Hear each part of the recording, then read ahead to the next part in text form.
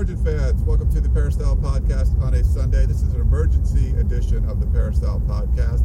We are driving down the 5 freeway coming from Santa Clara, where USC lost to Stanford in the Pac-12 championship game in convincing fashion. I'm with Dan Weber, USCFootball.com, beat writer and columnist. A lot of people writing in about the team and what was going on, so we wanted to do an emergency podcast. This doesn't get more emergency than this, Dan. We're on the road, on the freeway, recording this as we go.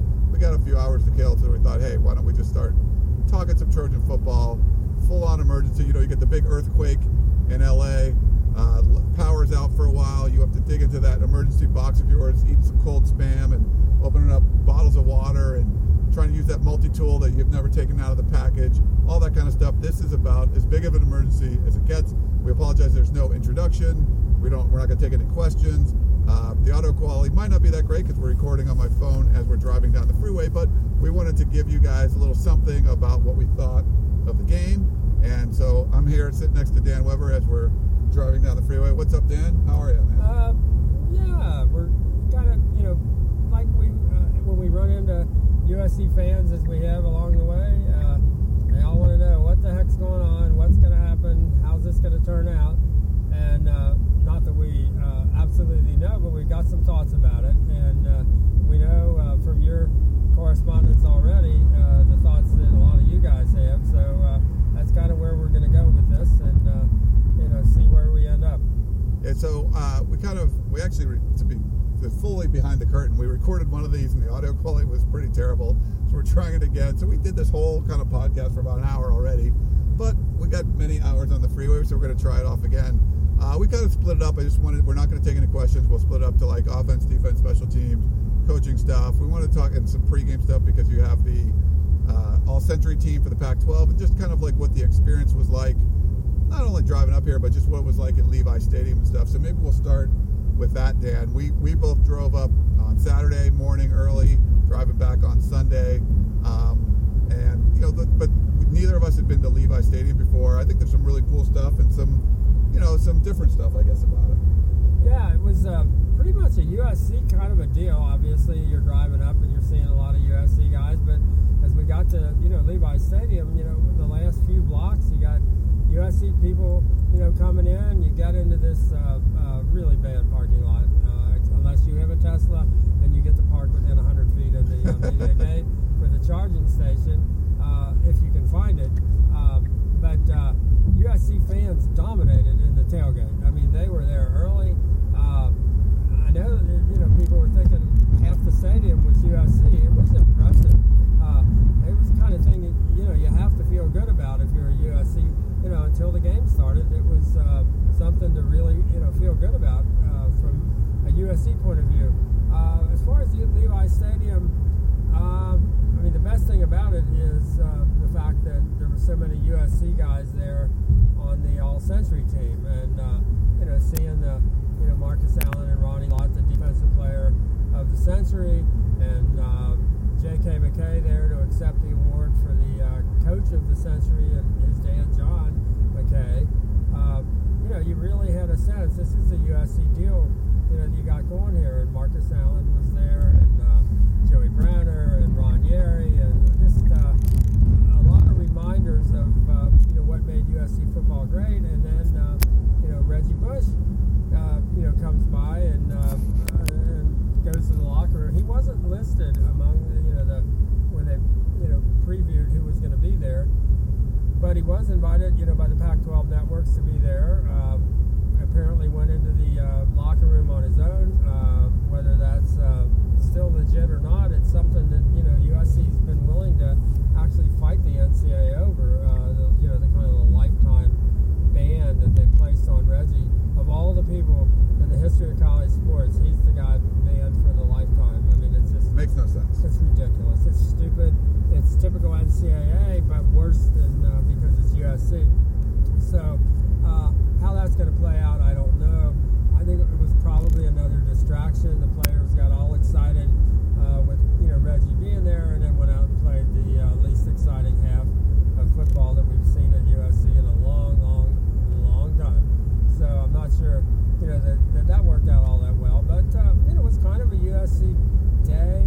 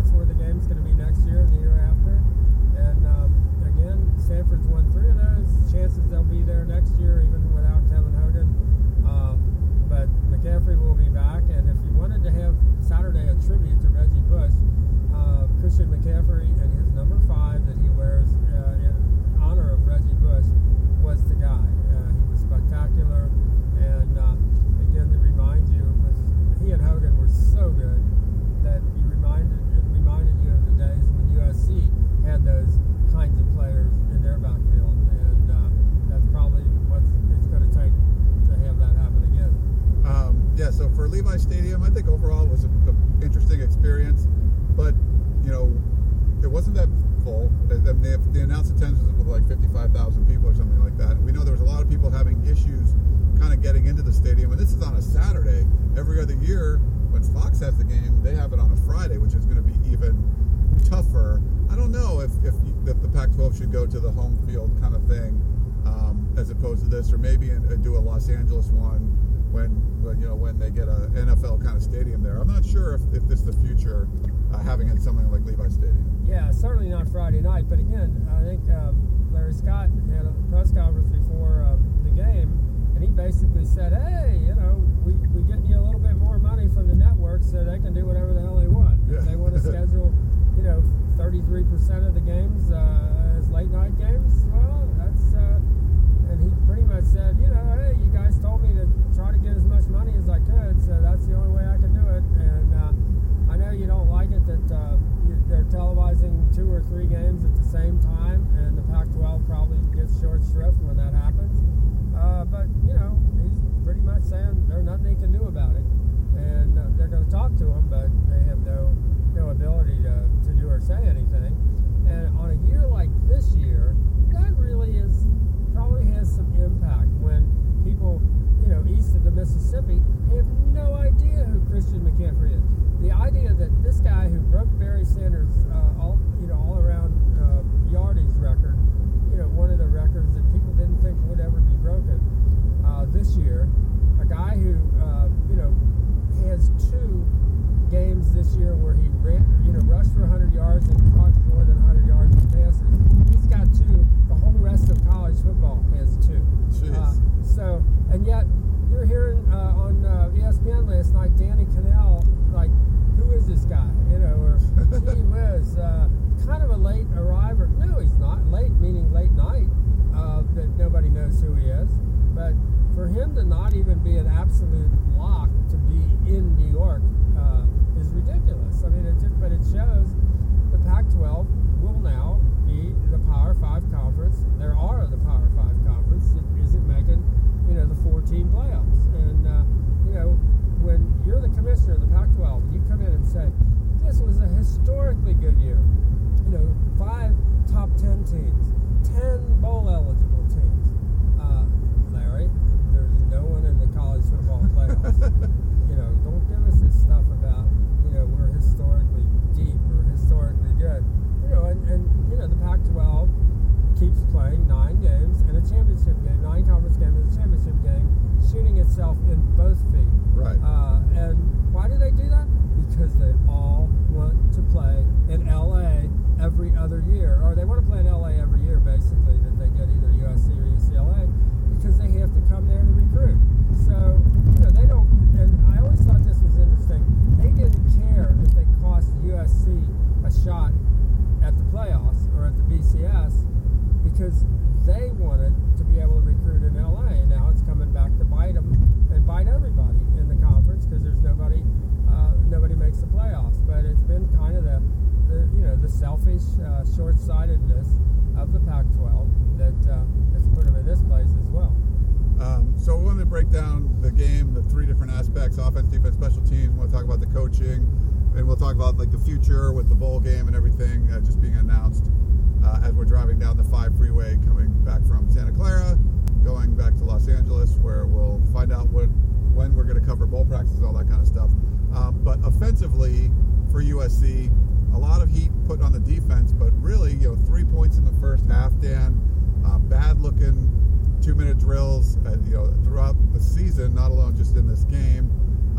The passing game has really regressed, and having only like a Ronald Jones only get 5 touches, there was a lot of problems, I think, on the offensive side of the ball for USC. Yeah, I mean, when you gain 80 yards in the first half, when Christian McCaffrey has 255 all-purpose yards in the first half, and USC has 80 yards of offense, that's a problem. And when you have, whatever it was, 38 yards rushing and 42 passing and 45 in penalties, really, I was laughing because I was kidding about how many penalties would they get before the game started. They almost did get penalties before the game started. I mean, I don't know the ball was snapped either side of the ball, and they had a penalty. And those were earned. I mean, probably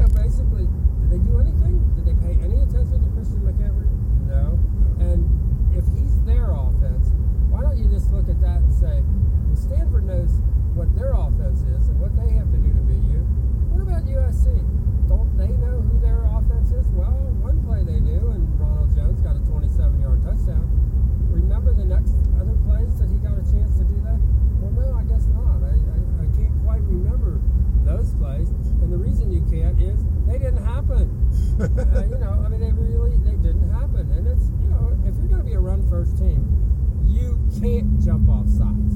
You cannot, get false starts. You can't have bad snaps. You can't do it. And if you're going to do it, you can't be a run-first team because you're always going to be, second and 11. Now what do you do? So just really badly prepared. The offensive, the wide receivers, obviously, Juju's not close to 100%. Stephen Mitchell's not close to 100%. The guys who don't get any shot in the game. And you end up, the tight ends don't get a shot. One of the big plays of the game, they try to throw the ball to the quarterback. It was just a hodgepodge of not what you needed to do, and it's pretty sad. Very grab baggy, I guess, on the offensive side of the ball. And, I think one thing that worked last week, Dan, was that they kind of went to more power formations where you had fullbacks in there and Cody was under center. They seemed to get away from that. I think they only did it once or twice in the whole game. I don't know what the rationale kind of behind that was. Well, and the one time they did it, they ran play action pass. They did get a touchdown to Jaleel Pinner. I mean, it's kind of sad when you have to run play action off power from the 1 yard line. Yeah. But that's what they did, and it worked, and they got a touchdown. But to me, that's almost still grab baggy. You'll take it. But this was not a well-oiled machine. This was not a team that can't wait to get the ball and line up and do what we do best. And you would say to them, and what would that be? That best that you do. And I don't know that they can tell you. I don't know what is the best. What play would you want to see? And the game starts with with Cody sprinting right, like 18 yards, and throwing the ball 20 yards for a 1 yard completion, and you think, what the hell is that? What's going on here? I mean, Stanford isn't going to let you do anything to them on the sidelines. I mean, haven't they proven that over the years that they're going to knock you around? They're not going to miss the tackles. They're not going to let you block them. I mean, they don't have great speed and great athletes, but they got guys who will take the right angles, and they got guys who will take you down. And why do you keep running that and getting these 3 and 4 yards at a time? I mean, it's just it doesn't make any sense. It's really mind-boggling. In the second half, when they started attacking them quick and running slants, over the middle, and the things they haven't been doing, those suckers work. They were running power, behind Zach Banner and getting up ahead of steam, and they could, overpower Stanford. Stanford does not have a big, strong, deep defensive line like they've had, and so when you see that in the second half, you say, well, where was that the first half? And you have no idea where it was, and you're not sure if anybody does. The thing I think that the worst thing that you've seen over the years at USC offensively is the tendency to be grab baggy, to pull out a play and maybe this will work. Oh wait, maybe this will work.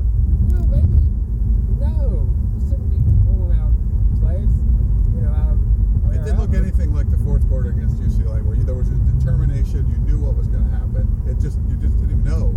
I wish, if I would have had, if somebody had said to me, what would you like them to do? Do what Stanford's doing. Yeah. See those plays that Stanford's running? Just run those. That's all. Just run those. I'm sure they'll do them better than the stuff they're trying to run. I mean, it just doesn't make any sense. I mean, they finally, off the sort of a read option, Cody keeps the ball, untouched for, 12 yards and a touchdown. But basically, a lot of that, Sark's offense was built on a system for which you removed one of the players. I mean, basically, they didn't have to defend the run against Cody. So you now had 11 to defend 10. And, that's not as bad as when Stanford has the ball, and they've got 7 guys blocking your 3 defensive linemen, but it's still an advantage. And USC has to rethink so much of what they're doing on both sides of the ball. Well, let's go to the defensive side of the ball, because that's where most, I guess, the criticism is, even though, like we said, the offense had left a lot to be desired in that game. Thought they played really aggressive against UCLA, and I think, talking to some of the guys in the locker room afterwards, it seemed like they backed off that a little bit. Not as much man, not as much blitzing. What did you think about what went? Yeah, and I think this is the thing you worry about is that USC will make a decision not to do something because they're afraid of what might happen. And I think in the Stanford case, they're afraid if you play man and you got guys trailing receivers, what if Hogan decides I'm going to scramble on this play? And Hogan takes off running, and you got your secondary guys running down the field with their backs to the line of scrimmage, and here's Hogan running right up behind them. And I know that's one of the negatives about playing man against a quarterback as athletic as he is. Except for the fact that USC can't play any other way. They're not any good playing any other way. They have horrific breakdowns when they play the other way. So you're not giving up anything. If you looked at the completed passes that killed USC, how often were they defended? How often was somebody anywhere near, Hogan when he caught the touchdown pass from McCaffrey? McCaffrey when he caught that 67-yard backbreaker that got Stanford back, the lead back soon thereafter. All of those things, USC doesn't defend very well. And if you give Stanford the ability to control the clock and push the ball down the field, which USC did by just sitting there and waiting and just getting knocked off the line of scrimmage and not penetrating and not taking chances and not trying to play on the Stanford side of the line of scrimmage and not trying to make Hogan uncomfortable. I mean, they talk about, this is 2 games now where they've talked about trying to make him uncomfortable. I can't imagine, what are they talking about? Throwing something from the sidelines? I mean, nothing they're doing on the field is making Hogan uncomfortable. And it doesn't look like it even remotely is designed to make him uncomfortable. I mean, I can't even guess what would you guys be doing that would make him uncomfortable in this defense. How would that work? There's no answer. But, they did, get themselves going a little bit in the third quarter. They didn't give up that, second touchdown on the, blindside hit on Cody in the strip and, scoop and score. So, they might, the USC defense to some extent may take, a bum rap. They're not put in position, to be successful much of the time. And, one of the things that's interesting is when Stanford's receivers so often catch the ball, there's nobody that close. How often did USC have somebody wide open in the passing game? I mean, is that Stanford's that much better in their secondary, or is that the design of the passing game? It makes you wonder. It does. Stanford, did USC have an easy catch the whole game? I can't remember. And when they maybe a couple of chances to have one, the ball get sailed over somebody's head, and it just all around offense, defense, one plays into the other, and neither were anywhere nearly good enough. Well, 2 weeks ago we saw against Oregon, Vernon Adams looks like a Heisman candidate. Throws for 6 touchdowns. No one's ever done that against USC before. And then so he sets records. Christian McCaffrey gets the triple with more than 100 yards rushing, more than 100 yards receiving, and more than 100 yards in the return game. They make him look like a Heisman candidate, and he actually is a Heisman candidate. Right. And maybe USC helped him get it. At least get to New York. I think USC gets an assist on that. But I mean, how can you be that bad against a quarterback one week and then a running back the next week and not really have a plan to slow that person down? Yeah, I got the sense after the game that the USC kids wanted to get Christian McCaffrey's autograph. I mean, it was pretty strikingly, sad. And it wasn't because, he was all they had. I mean, they made they made Kevin Hogan look about as good as he didn't need to throw the ball very much. But, he threw a touchdown pass, caught a touchdown pass, and ran for a touchdown, the same as McCaffrey. And to have that happen, two different guys. Players. I mean, it's only happened once each of the last 2 years. Only one guy in college football has accomplished that in 2014 and 2013. And here USC gives up 2 of those to 2 different Cardinal guys in the same game, in the championship game of the Pac-12. That's just unacceptable. That's ridiculous.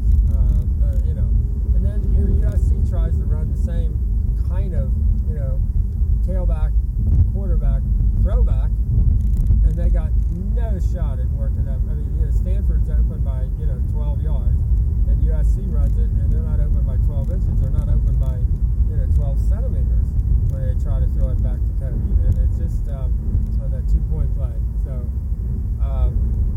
couldn't look any more ill-prepared, any more ready to play, any more with a good idea of exactly how you're going to win this game. It looked like you're out there hoping something good happens, and as we said over and over again, it's not a cliche. Hope is not a plan. Yeah. It really isn't, and for USC fans and for this team, that may be all they've got right now. On the special team side, I don't want to go too much into it, but just what did you think? I mean, I thought that was a point of emphasis, I guess, for Clay Helton, that they wanted it because it was terrible against Oregon. It's been terrible in other games. I thought they played pretty good against UCLA, but kind of slipped back again with some gaffes and just not. Yeah, I think Chris Alvarado had a pretty good day punting the ball. I think coverage was they did a pretty good job on coverage, kickoff. I mean, I think they you couldn't focus on the fact that that's Christian McCaffrey back there returning punts and kickoffs. I thought both of those they were definitely acceptable. The fact that they get the numbers are that for Stanford's extra point kicker Conrad Ukapina, he's got 67 straight now. Pretty good job. That's kind of how you want to do it if you're a good team. And for USC's Alex Wood, he's got one in a row after getting the first one blocked in this game. And that's just another example. The early plays that don't look like they're going anywhere, the early penalties, then you finally come back, you get a score, you're fired up, it's going to be 13-10, and then you get a block, and now it's 13-9, and that actually really matters. 13-10 is one, and then 13-9 is a whole different story. It's those kinds of breakdowns that are just unacceptable at the level USC is at, and yet we've seen them, game after game, year after year. You don't know where they're coming, but it's the kind of thing that would make guys not trust one another and say, gosh, I don't know if, maybe I need to do more. They so often say, no, you got to just do your job and trust everybody else. But the way they've done this over the years, it's hard to trust the rest of the players to do their job when so often they don't. One last thing on the special teams, Dan. Really, I thought it was one of the bigger plays of the game, and it was a special teams gaffe. So USC takes the lead. Stanford comes down and takes the lead back and kicks off to USC, and looks like Adoree Jackson's going to field around the 5, and Justin Davis comes over and basically cuts in front of Adoree, catches it. Adoree knocks him down. So basically you tackle yourself on the 5, and there's a penalty on the play. So USC starts off at their 2.5-yard line. They actually moved the ball a little bit, but they were starting such a hole. Cody gets the sack, fumble, scoop, score, and game's over. I don't know if that happens if you don't have to start from your own 2.5-yard line, but what did you think about that play? Well, to be honest, I've tried to wipe that play out of my memory. That's like so many bad things at once. Just the thought that someone on the USC team would run backwards, sideways, to cut in front of Adoree is just crazy. I mean, it's just, what you hope for is that he gets a shorter kickoff at the 5, right in the middle of the field. So now you're tracking the ball down and you run into him, and you fall down, and then you get a penalty on the play on top of that. I mean, that's just poor coaching, poor preparation, poor every. There's nothing about that says anything good. I mean, that's just. And, Stanford doesn't do a play like that, and that's a play that could really doom. USC was on the comeback, and they're not good enough, I think, to overcome big mistakes when they're on a comeback trail, and that was a huge mistake. There's no way they could overcome it. Yeah, not with this offense now. I mean, Stanford can, basically try to pin you back and keep coming, and as they did, and take shots at Cody, and knowing that, well, maybe somebody will break down, somebody will not pick somebody up, and we'll get a shot at the football. And David Shaw said that that's what they knew, that they thought they had to make a couple of those kinds of game-breaking plays, and that's what would make the difference. And he complimented USC with having athletes, and they're tougher than they were, and they're physical, and they do some things that make it hard on you. But he said we knew that, there would be a point where we'd have to be the one that made the game-turning plays, and they did. And they had that sense of, that'll be there for us. But it wouldn't have been there had USC not cooperated with that. And, that's one of those ones, there's so much wrong with that play, you really don't even want to think about it. Because that what are they doing in practice that Justin Davis would ever think that he's supposed to go back and field that kickoff? I mean, did he think, Adoree had left the field? I mean, that's exactly what you're looking for, that 5-yard line ball in the middle of the field that gives Adoree a chance to go, either way. And well, let's talk about the coaching aspect for the last part of the podcast. It was a really weird week leading up to this game.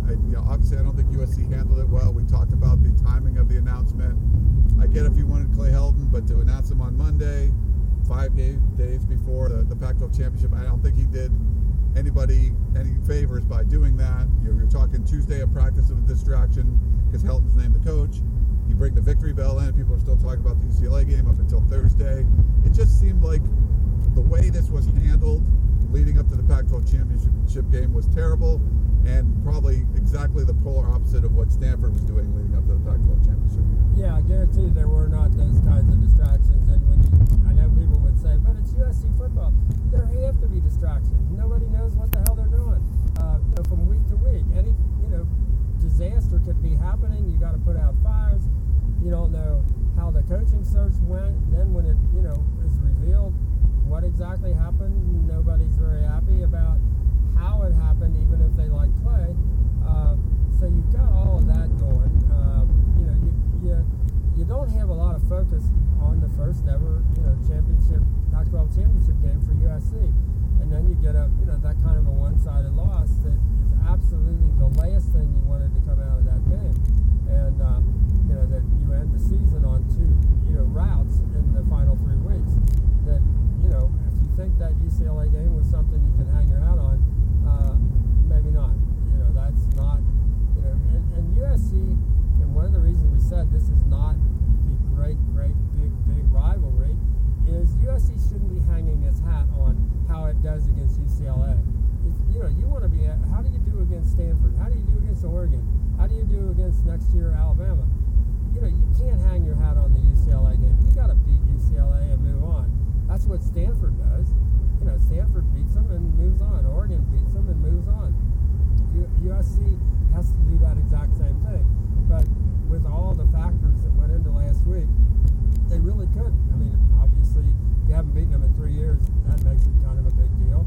And then you hire a permanent new head coach that for no reason that anybody can discern. Now, obviously, if you look at it now, would this coming Monday, would they still be naming Clay Helton as the head coach? As much as you say, well, it didn't matter, the UCLA game, that didn't change anybody's thinking. Would this game have changed anybody's thinking? Yeah. I'm guessing they probably would not be naming him on Monday of this week. And did they know that? Are they thinking, gosh, we better do it now? Otherwise, people will be happy with it, yeah. While we can, we'll get a week out of this, and we'll look good until, poor President Nikia is standing on the sidelines with the chairman of the board of trustees, and at the end of that game, at least they were there. Yeah. And they had, but the looks on their faces were not like, wow, we did the right thing this week. Yeah, I mean, I really do feel like it was Clay Helton's stock was an all-time high. That's the one they wanted, so let's name him now. Not doing yourself any favors by doing that, not giving yourself the best chance to win the Pac-12 championship game, but it would be a lot harder to float that boat on Monday, tomorrow, as opposed to last Monday coming off the win over UCLA, and I don't think that's right, but I think the problem is a lot of the people that were like kind of on the fence, but you beat UCLA, they're like, yeah, let's give Clay Helton a chance. A lot of those people I think have switched back, and they're like, well, why did you name him at that point? It's a really weird spot. There was a rush this hire. If you wanted him, fine, but I think you could have waited and you could have done it in a better way. It's like you botched the hire again, even if you got the right guy. Well, there was upside for Clay, other than he's got the job and a 5-year contract, we're told, and now he's got some serious pressure going into the bowl game, and even though it's a game, USC's going to be favored in this bowl game, and they better play like it, and they better get. I mean, one of the things that happens now is if they get a late enough bowl game and they get the 15 practices, I mean, basically that's an extra spring practice. Now, who do they do it with? This current coaching staff? We all think this staff is going to be significantly different by the spring. Do you try to make those adjustments now so that you get 2 spring practices out of the new coaching staff, and you make it so if you didn't think we were changing things around here, go through the bowl practice, go through spring practice. You're going to know things are different. And Clay's got no other way to show that than hiring and firing, something he's never done, and then conducting. And here's one of the problems for Clay is he's had the last 6 years under coaches who a lot of people didn't think were very good game week preparation coaches. Were not coaches, coaches who came in after one of the best game week preparation coaches in the history of football, and Pete Carroll. One of the coaches who, when you came and watched your first few practices, you said, wow, he's doing things to get them up to game tempo and game speed that you hadn't seen other people do, and the competitiveness of practices and the pressure that they practiced under, and the ability to translate that directly to the game each week. And now you've got basically, you can justify to some extent with they were saddled with NCAA sanctions and not as many scholarships and all that. But you've got Clay. Maybe at times thinks we really are ready. This team is ready to go.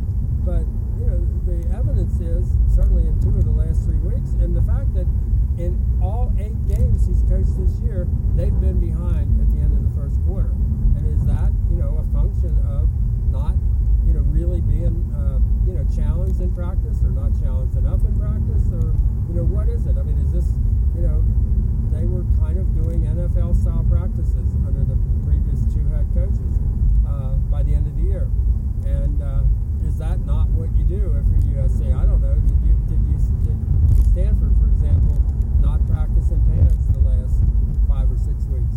I don't know. I'm guessing they probably did, but and if they're not, they're doing it really right. But USC's not doing it, not practicing under enough pressure that allows them to come out and play the way you need them to play to start every game, and that's got to change. It does, and I'm having a hard time picturing. So now we know it's going to be the Holiday Bowl against Wisconsin, December 30th, I believe is the date. So you got some time, like you said. There's going to be a bunch of time to have practice between now and then. Just seeing the way USC has done business, Dan, I don't see them making staff changes until after the bowl game. Now, maybe I'm wrong, but my gut feeling's telling me I don't see it happening. I mean, and that's the kind of thing. If you want people to be excited about this program now, if you want those people who made the trip to Santa Clara, you want those people who were, all bought in after the UCLA game, to get back on the bandwagon, you've probably got to do a number of things, you've only got a couple of shots, and I don't care what you do in the winter workouts, nobody's going to pay attention there. So what do you have to do? You got 15 practices, an extra spring to get ready for the Holiday Bowl, if that's the way it goes, and that's the one real plus of that Holiday Bowl. And you've got 15 practices in the spring, and so you got double spring practices. So for a coach who had to pick up the team in the middle of the season, this is a big break and a big plus. But you're not going to do it with the staff that's not going to be here. How do you do that? I think that's and do you have the kind of administrative support to figure that out? And how do you figure out, recruiting those guys and bringing them in, and the legalities if they're somewhere else right now, and all of that? I don't know. Do they have the brain power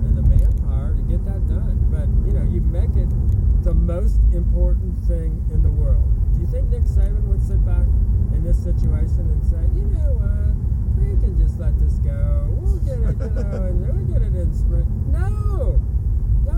Urban Meyer, no. So you make it really, really, really important. And we'll see if it's important enough or not. Or will they just kind of say, well, I know most of these guys aren't going to be here, but it wouldn't be very nice to, tell them to take a walk at this point. So I think, there are some opportunities, and there are some opportunities that can be missed. And we'll see which way they go. But it could send a message to the team, to the fans, to everybody, and to the administration if you have to bring them on board. And you have to explain to them, this is why we have to do what we're going to do right now and make it happen. We'll see. Yeah. All right. Well, Dan, great stuff. We'll wrap up our emergency on the 5 Freeway podcast. Hopefully this one turns out a little better. I think I published the other one, so I apologize if you guys couldn't hear that. That's why we're taping a second one. But thanks very much for tuning in. We'll have more podcasts, of course, this week. We just felt, we'll just spend the time driving on the freeway, talking to you guys a little about some USC football. So hope you guys enjoyed our Emergency Sunday Peristyle podcast. We'll be back this week with a bunch more. Check out uscfootball.com for all the information.